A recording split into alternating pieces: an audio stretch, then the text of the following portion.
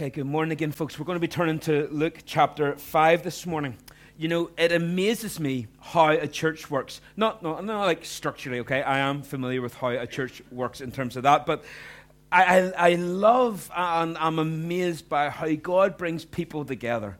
You look at our own church, you've got people of different backgrounds, different political opinions, different income levels, different social spheres, different ages, different abilities, different interests.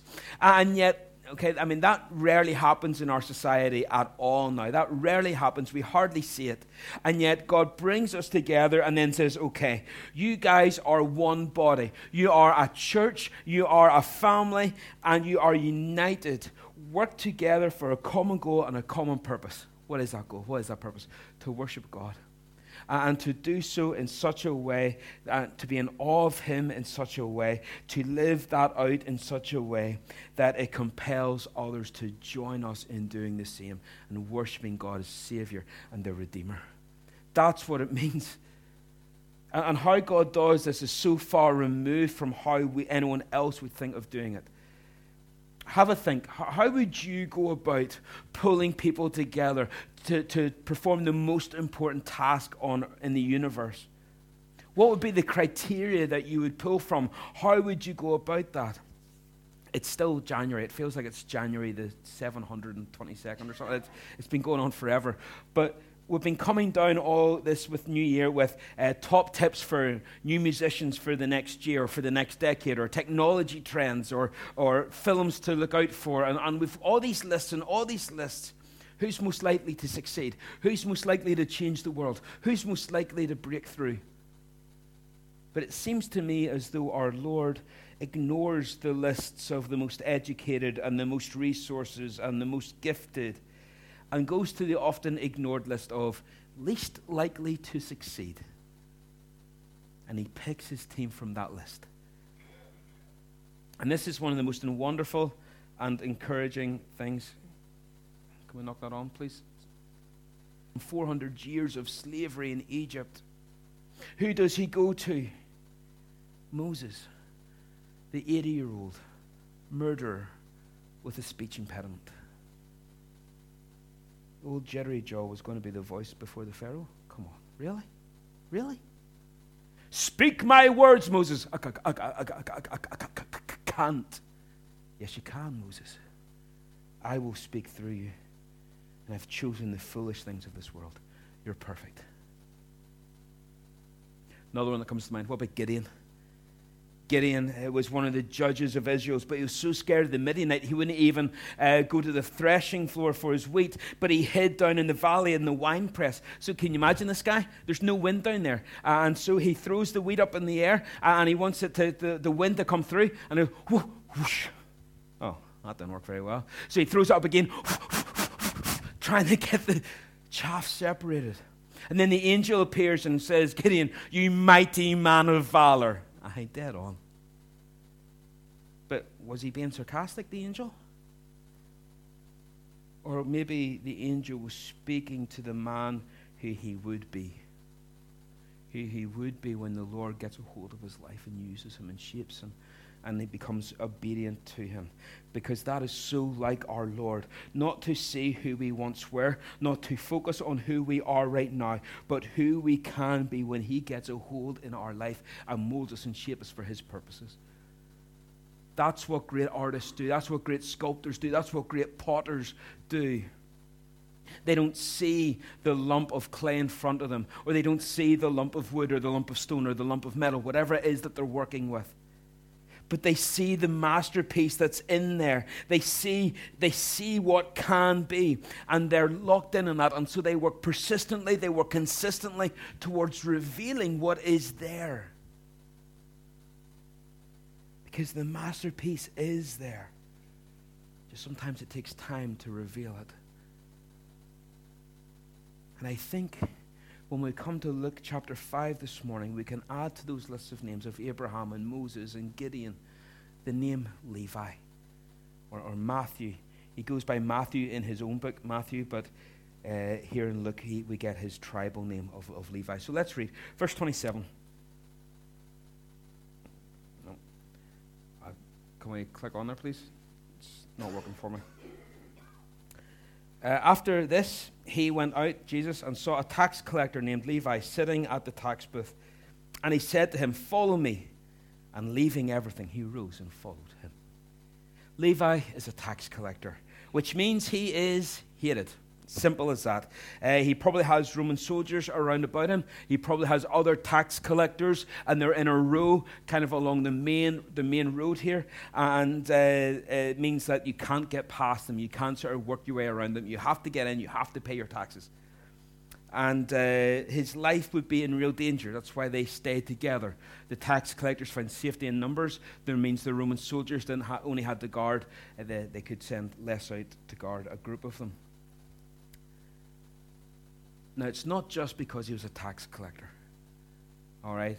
Although, let's be honest, no one loves the tax man, all right? You know, no one ever thinks, "Oh, I get to pay my taxes too." You know, I just wish I could pay more. I just think, if only I could pay more tax, that would make me so much happier. No, of course not. And it's bad enough whenever our taxmen are representing democratically elected governments. But Levi here is working for the Romans. The Romans who came in, who killed men and women, relations, family members, who took children off to become slaves in the empire. Levi's working for them. He's taking his own people's money to fund the enemy. And it goes from bad to worse. But the real twist is that no one is making him do this. You weren't forced or coerced into being a tax collector. It was a job you applied for. You had to go to the Romans and say, "Listen, do you need someone to collect that? Can I get the franchise for this route? Can I work that area? Can I work that street?" And so you were able then, if you got the job, to extract the amount that Rome required, which was heavier than what any of us have to pay, I promise you. But if you got anything extra, and you often found ways of getting extra, you could keep that for yourself, and you were able to skim off the top. So because of that, tax collectors are considered scum, absolute scum. You can't get lower than a tax collector. They work for the enemy. They rob from their own people on top of that. One suggestion for the name change from Levi to Matthew is that, and I'll give you another reason in a minute, but one theory is that because his birth name, Levi, which is so tied in with the tribe of Levi, the priestly tribe of Israel, that because it's so tied in then with the priesthood and upright living and goodness, he changed it to find some sort of inner peace. Don't call me Levi. That's not who I am. I don't want to be associated with that anymore. Just call me Matthew. All right, I don't want anything to do with that name. I don't want anything to do with that group of people. That's not who I am. Don't associate me with that. Call me Levi. Call me Matthew. Maybe it's because his parents tried to push him into the ministry and it didn't really rub with him. Or maybe he got into a bad crowd whenever he was in high school, and his friends led him astray. And somewhere along the line he decided, you know what, forget the ministry. I'd rather make money. And he gets disillusioned with religion. He gets disillusioned with the system. Maybe something happened and he got disillusioned because he was hurt. Something happened. And he says, I don't want anything to do with that anymore. I'm living for now. Just call me Matthew. Now, the other suggestion for this, and the one that I'm going to maybe sort of lean towards a wee bit, we don't have any real reason for this, but this is the one I'm leaning towards, is that it was Jesus who changed his name. It was Jesus who changed the name and gave him a new name. Some prefer this because Matthew means gift. And there's a Matthew in here this morning who's just going, yeah, that sounds about right. Yeah, I could work with that. Yeah, that sounds about right. Now, that doesn't really fit the narrative that I just gave you of the angsty kind of young man who goes, oh, I've been hurt, I've been offended. Don't call me Levi. Call me the gift. Doesn't really fit. And certainly it wouldn't have been a name that anyone else would have given Levi. No one was calling the traitor tax collector a gift. He takes gifts. He takes liberties, but he's certainly not a giver of gifts. He's not a gift to the people. He's a thief. He's a traitor. But Jesus, like an artist, sees the masterpiece that could be revealed, what he was going to turn Levi into. He says, listen, I'm going to make you into a gift. I'm going to turn you into Matthew. And of course, Matthew goes on to write the Gospel of Matthew, which has been blessing people for 2 millennia. What a gift is Matthew. What a gift he became to the church. And the best bit is Matthew wrote his gospel for the Jewish people that he had turned his back on. And so he ended up being a great gift for the Jewish people that he had wronged, who hated him so much. I think that's beautiful. What Jesus can do in our life. Now, that's typical of Jesus. That's typical of Jesus. He likes to rename people. Remember James and John, the sons of Zebedee? He calls them the sons of thunder. Or Simon, he renames Peter, and we know the story about that and the name behind that. So then he calls Levi, Matthew, a gift.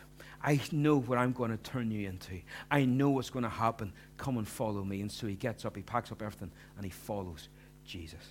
Immediately he gets up. He's everything that he sacrificed his friends for, his family for, his safety for, he walks away from it to follow Jesus.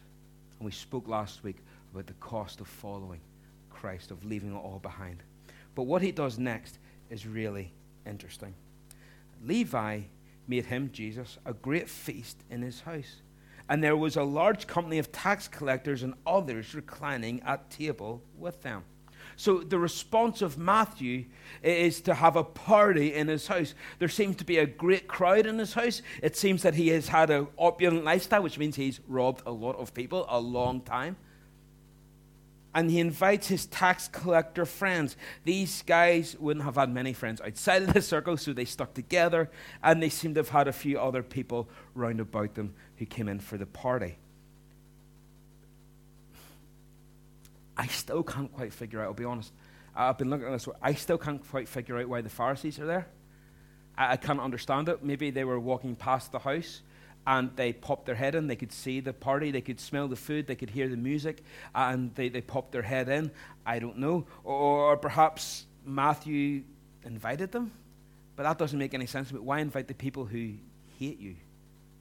And I don't understand why they would even accept that invitation, because these men are so concerned with their image and so concerned with how people think of them and their reputation that accepting an invitation to a tax collector's house would be like the worst thing that they could imagine. There's no way they're going to go near that house. There's no way they're going to want people to think or mistake them for being part of that gathering.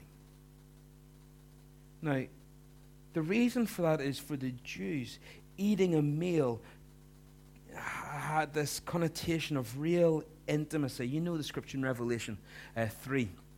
Verse 20, Jesus is speaking to the church and he says, "Behold, I stand at the door and knock. If any man hear my voice, if anyone open the door, I'll come in and sup with him. I'll eat with them. I'll have an intimate meal together. We'll fellowship together." It's a brilliant picture of Jesus speaking to a church and saying, look, listen, you've excluded me. You've left me on the outside. But if you're going to bring me in, and make me a part of the church, then it's got to be real. It's got to be genuine. It's got to be authentic. I don't want to be a token gesture in your church. I don't want your sermons just to be self-help seminars with a little bit of Jesus sprinkled on the end to make it sound spiritual. I don't want theological lectures where at no point is there any real relationship with Jesus expressed, where there's no joy or where there's no love. And Jesus, when he says, "I'll come in and I'll sup with you," he's saying, I want real relationship. And so it's important that when Jesus comes in and accepts this invitation from Matthew to have this meal, that's what's happening. It's built on the idea that if I were to eat a slice of cake and you eat a slice of the same cake, that cake bonds us. We're joined together. That the same thing that makes up part of who I am makes up part of who you are, and we're joined together. And so to eat a meal together meant to share a deep friendship, a deep relationship. It was special to be invited to eat with someone. So then the question comes, verse 30. The Pharisees and their scribes grumbled at his disciples, saying, why do you eat and drink with tax collectors and sinners? Why are you eating with the worst of the worst? Why are you eating with the scum of the earth? And why is there other sinners in there as well? I love how that was how much they hated Matthew. That's how much they hated this group of people Jesus was associating with. That there's tax collectors and then there's sinners. So, I mean, they're even worse than a group of sinners. The answer is found in why Matthew had the feast. He threw it for Jesus. He threw it for him. It was like a farewell dinner, a farewell meal for the sake of evangelism. It seems to me that Matthew wants to show these people that he worked with, these tax collectors, that were his social circle, that were his family, that were the only people that he had a connection with, because everyone else had turned their back on him. It was his family. It was his people. And he wants them to see his new faith. They want to see, look, I'm different now. And I need you to see it. And I need you to understand it. I want to show you why I'm different now. And so he's leaving their lifestyle. He's leaving their sphere of work. He's leaving that arena. He's going to be following Jesus wherever Jesus goes. And yes, they'll spend a lot of time in and around Capernaum. But he's different now. He's not going to be in that group anymore. And he throws this final meal to introduce his friends to Jesus. He's the reason I'm different now. He's the reason I'm giving up all this and going out and following him. I'm going to be stepping out of this picture and stepping into something different. Matthew, Levi, he understands that he's going to have different social opportunities now. He understands that he's not going to have the same opportunities with these group of people that he's working with anymore. And so he's determined, I'm going to finish strong. I'm going to finish strong. This is a good friend. I've got to get a chance to share Christ with my friends. And I'm not leaving anything to chance. I'm making sure that they know why I'm different now. I'm making sure that they know. I'm not going to just hope that they see, oh, I'm different, and they figure it out. I'm going to tell them. And I'm going to invite them in. And I'm not going to waste this chance. The Pharisees, the scribes, they would not have done this. In fact, compare Matthew's style evangelism, which is inviting people into my house, share my meals, share my company, share my friendship, share my jokes. And by the way, whenever you're here, you can't help but ignore the other man who's in this room, because Jesus is here. That's his style of evangelism. By being around me, I will introduce you to this other man in my life. I'm going to introduce you to Christ. I'm going to introduce you to the one who has made this difference in my life. Compare that to the Pharisees' method of evangelism. How did they do it, or how did they not do it? Because they didn't think that Gentiles or tax collectors should be in your house, never mind anything else. These religious folks, I guess they might have done their evangelism by pointing the finger at people. They're the bad people. Don't be like them. Be like these guys. Don't be like these. So apologies to the people who I just pointed to. Or don't be like them. Don't be like them. They're wrong. They're wrong. They're sinners. They're tax collectors. They're the people you shouldn't want to talk to. They're the people. And that's how they went about their lives.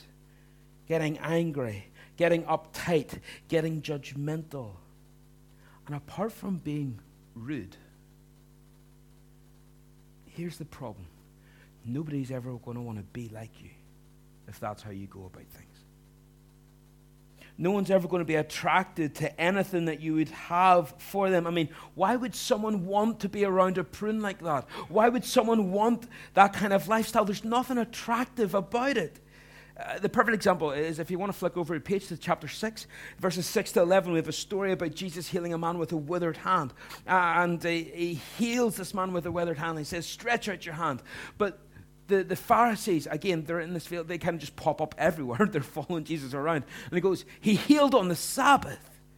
And when you read verse 11 of chapter 6, we read that they are furious that Jesus would dare to heal on the Sabbath.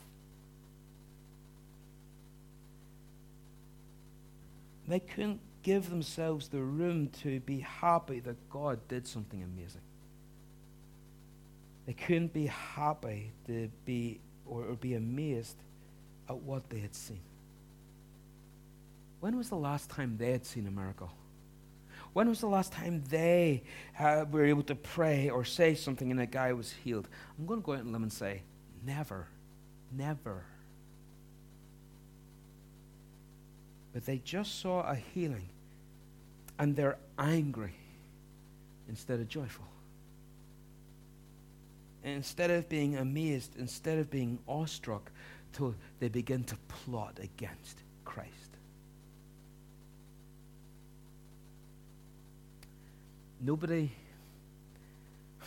Here's what I've noticed. What I've seen is that religious people are very often the most narrow-minded and hardest to be around people in the world. All right? And religion is such a barrier to really getting to know Christ. Because there's a few rules, there's a few regulations, and we think we're so good. But the problem with these kinds of people is that you don't look at a grumpy stickler for the rules and go, I want to be like him. I want to be like that kind of guy. I want to be narrow-minded. I want to come across as a bigot. I really would love to. I'm tired of people liking me. I'd really like to go for a change of personality. But Matthew, on the other hand, has such a beautiful way with him. It's so natural. Guys, can I introduce you to Jesus? Can I explain to you why my life is different now? Why it's going to be different? Why there are these changes being made in my life? I still want this relationship. I still want our friendship. I still want it, but I need you to understand, I'm different now. And I love his bringing people in and having dinner and introducing Jesus. I think it's a beautiful method, a beautiful way of evangelizing. And it's a way that if you're not comfortable at speaking or comfortable, you can bring friends in. You can bring neighbors in. You can have a cup of coffee. You can do that. Verse 31. Jesus answers them, the Pharisees, saying, well, look, those who are well have no need of a physician, but those who are sick. I've not come to call the righteous, but sinners to repentance. And so Jesus, he speaks up for Levi. He speaks up for this man who's undergone such this radical change. And he says, I'm going to leave it on. I'm going to follow you. Now, it's an obvious point that he makes, is it not? People who are sick need a doctor. Those who are not sick don't need a doctor. We'd all agree with that. But you see, sinners and sick people have a lot in common. Sinners and sick people understand that they have a need. You get saved the way sick people get better. You have to admit that you have a problem, and then you have to seek help from the person who can fix it. You go to a doctor, you reveal and you confess the symptoms and what's wrong. There's a diagnosis made, and then he prescribes something for you. Remember the story of a man sitting in a waiting room of a doctor's, and he was starting to make people around him feel very uncomfortable, because every now and again he would just mutter, oh, I hope I'm really sick. I hope I'm really sick. I hope I'm really sick.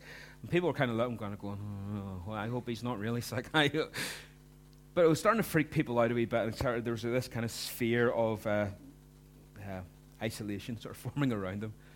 To the GP receptionist, kind of came over to him and says, sir, like, listen, I have to ask, why are you so eager to be unwell? And he looks up at her and he says, well, it's really simple. I would hate to feel this bad and for there to be nothing wrong with me. And some of you are thinking, okay, wow, that's really profound. Yous are probably the men in the room. And ladies, yous are probably thinking, typical man, he probably just had the sniffles, or he just had man flu or something. It's not real.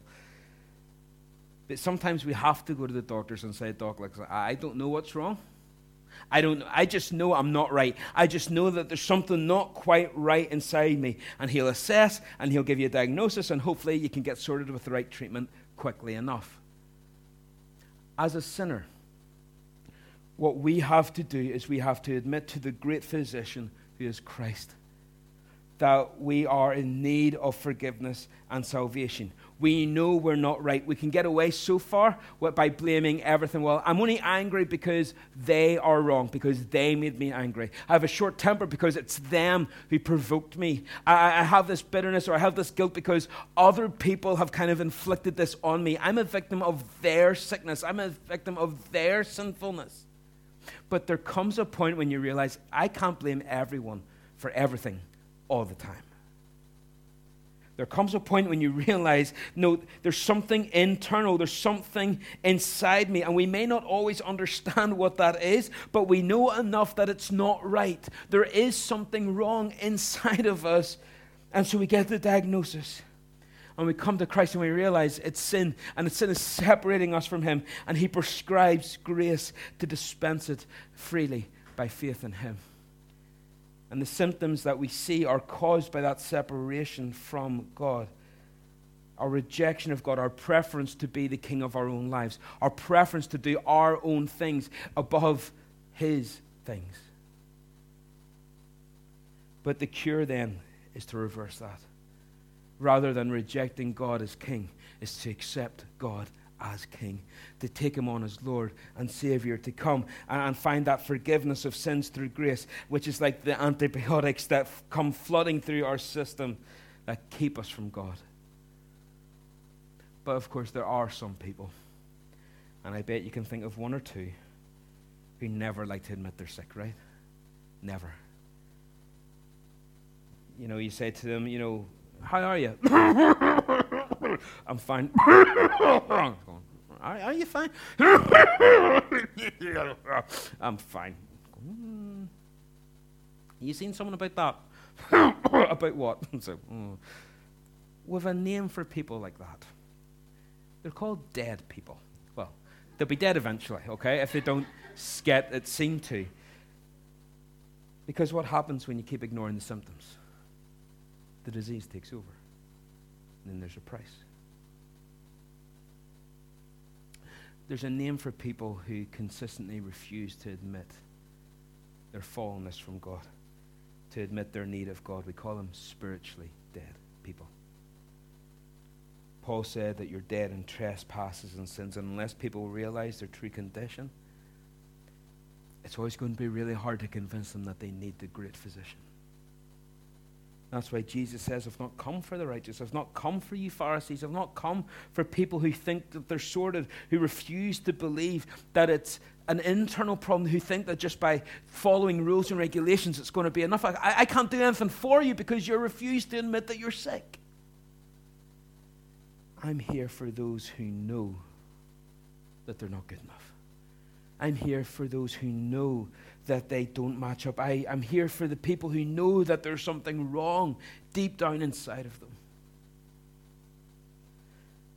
I don't know if you've ever met someone who says, look, I love to come to church, but you know, I've got so many problems. I've got so many issues. I've got so many things going on. I wouldn't fit in. Wrong. You'd be a perfect fit. None of us are worthy either. All of us have got stuff going on. All of us have got scars. All of us have wee bits of messiness in our lives that we're still trying to work through. And God's still working in our lives. God's still molding us. God's still working in us. You're more than welcome to join us.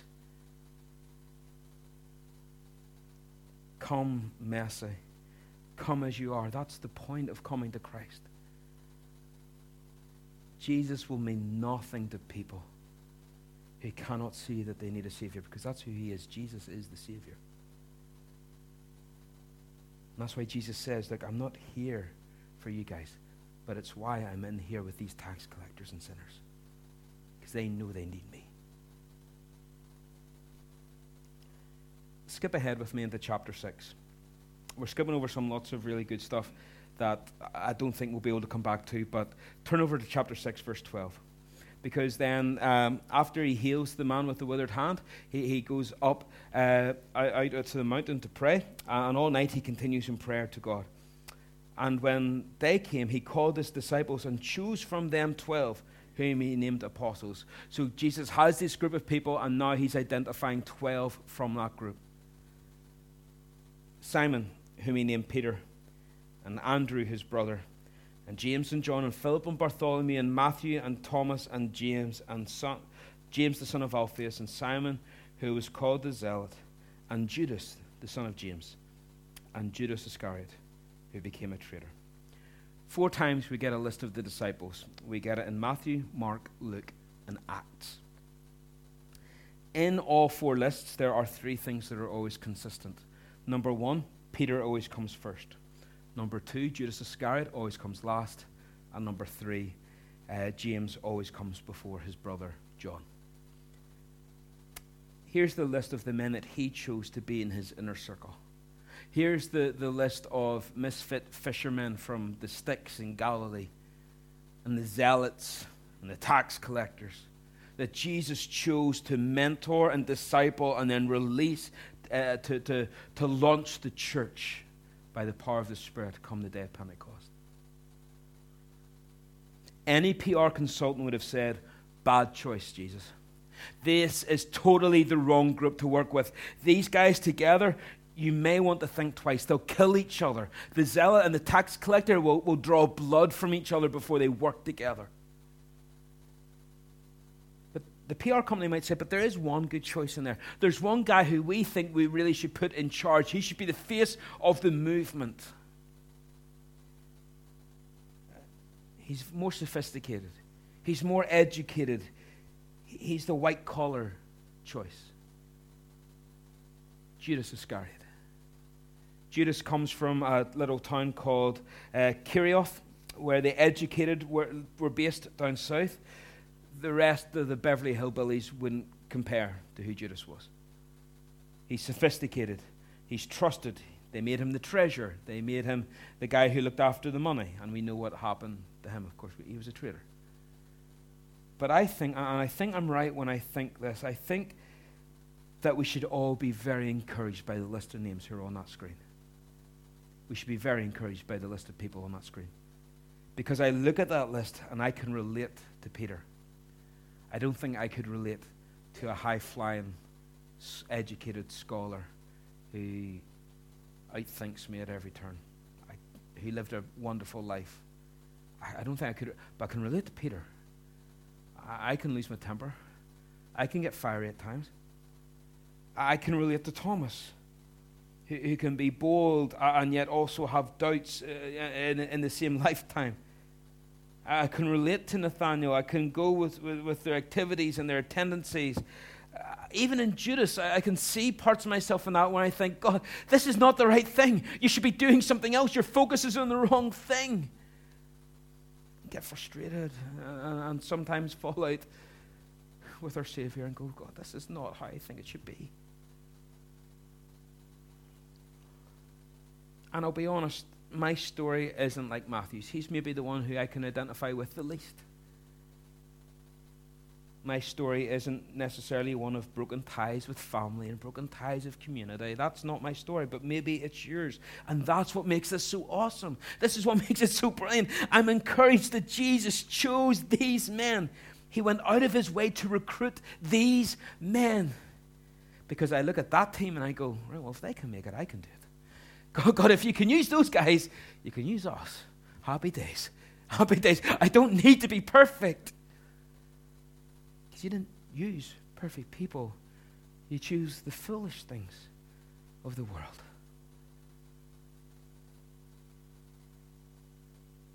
And I can do that. Lord, here I am. Send me. Because if you're looking for the foolish things of the world to change the world, right, well, no bigger fool than me. No bigger misfit than me. No bigger guy who doesn't quite always get it right than me. And you might want to say, well, actually, Jeff, no, that's not for me. I'd rather join a group a wee bit more erudite. I'd rather join a group a wee bit more brilliant. Well, fine. But just know there are exceptions to the rule. God has chosen the foolish things. There's not many mighty, not many noble who are called. He didn't say not any mighty or not any noble are called. There are notable figures in history who stand out as brilliant, godly men, educated, well-resourced, well-funded, people who would make sense to go, God, okay, yeah, it makes sense that you would choose them. There are exceptions to the rule. But I look at this, and I think if God can take these 12 guys, let's say 11, let's take Judas Iscariot out of it. If he can take these 11 and do amazing things with them, what could he do with 111? What could he do with 1,100? What could he do with 11 churches in Newtownards, or 26, 27 churches in Newtownards? What will he want to do through your life this week? I don't know. But I think it would be fun to find out. I wonder, are you prepared to follow him this week? Are you going to let the skeletons in your past or the imperfections and inconsistencies of today prevent God from working in you and revealing in you the masterpiece that he wants you to be? God has a plan for your life. Every single one of you, he has a plan for your life. Do not let what is happening right now deter you or let you think that that is not part of God's plan. He is sovereign. And believe the verse when he says, all things work together for good. Doesn't mean everything's going to be easy. It doesn't mean everything's going to be enjoyable. It doesn't mean we always see the results immediately. But God is doing something. He's doing something in your life. Trust him in that. Keep following him. Keep pursuing him. Keep trusting in him. The potter knows what he's doing when he's shaping the clay. Let's pray. Father, we just want to say to you, here I am. Send me. Here we are. Send us, Lord. We fit the bill. We fit the description. We've got our doubts. We've got our bouts of anger, speaking ahead of turn or speaking out of turn. Sometimes we want to call fire down on our enemies like the sons of thunder. We have all these tendencies. We have all these insecurities and inconsistencies. Sometimes we're like the Pharisees and the scribes. But Lord, oh, the patience that you have with us as you work with us, as you work in us to reveal the masterpiece that you see, that could be revealed in us if we follow you, if we leave it all behind and follow you. We thank you, Lord, that you take people with sin and shame and skeletons in the closet and turn them into Matthew's gifts to bless the church. Lord, maybe there's some in this room this morning and they class themselves as religious. They see themselves as good people, but as yet they don't follow you. They don't walk in obedience to you. They still refuse to confess any sinfulness before you. Lord, reveal it to them. And then extend to them that invitation to come and be made whole and to follow you. Lord, we pray that you would encourage us with this word. Amen.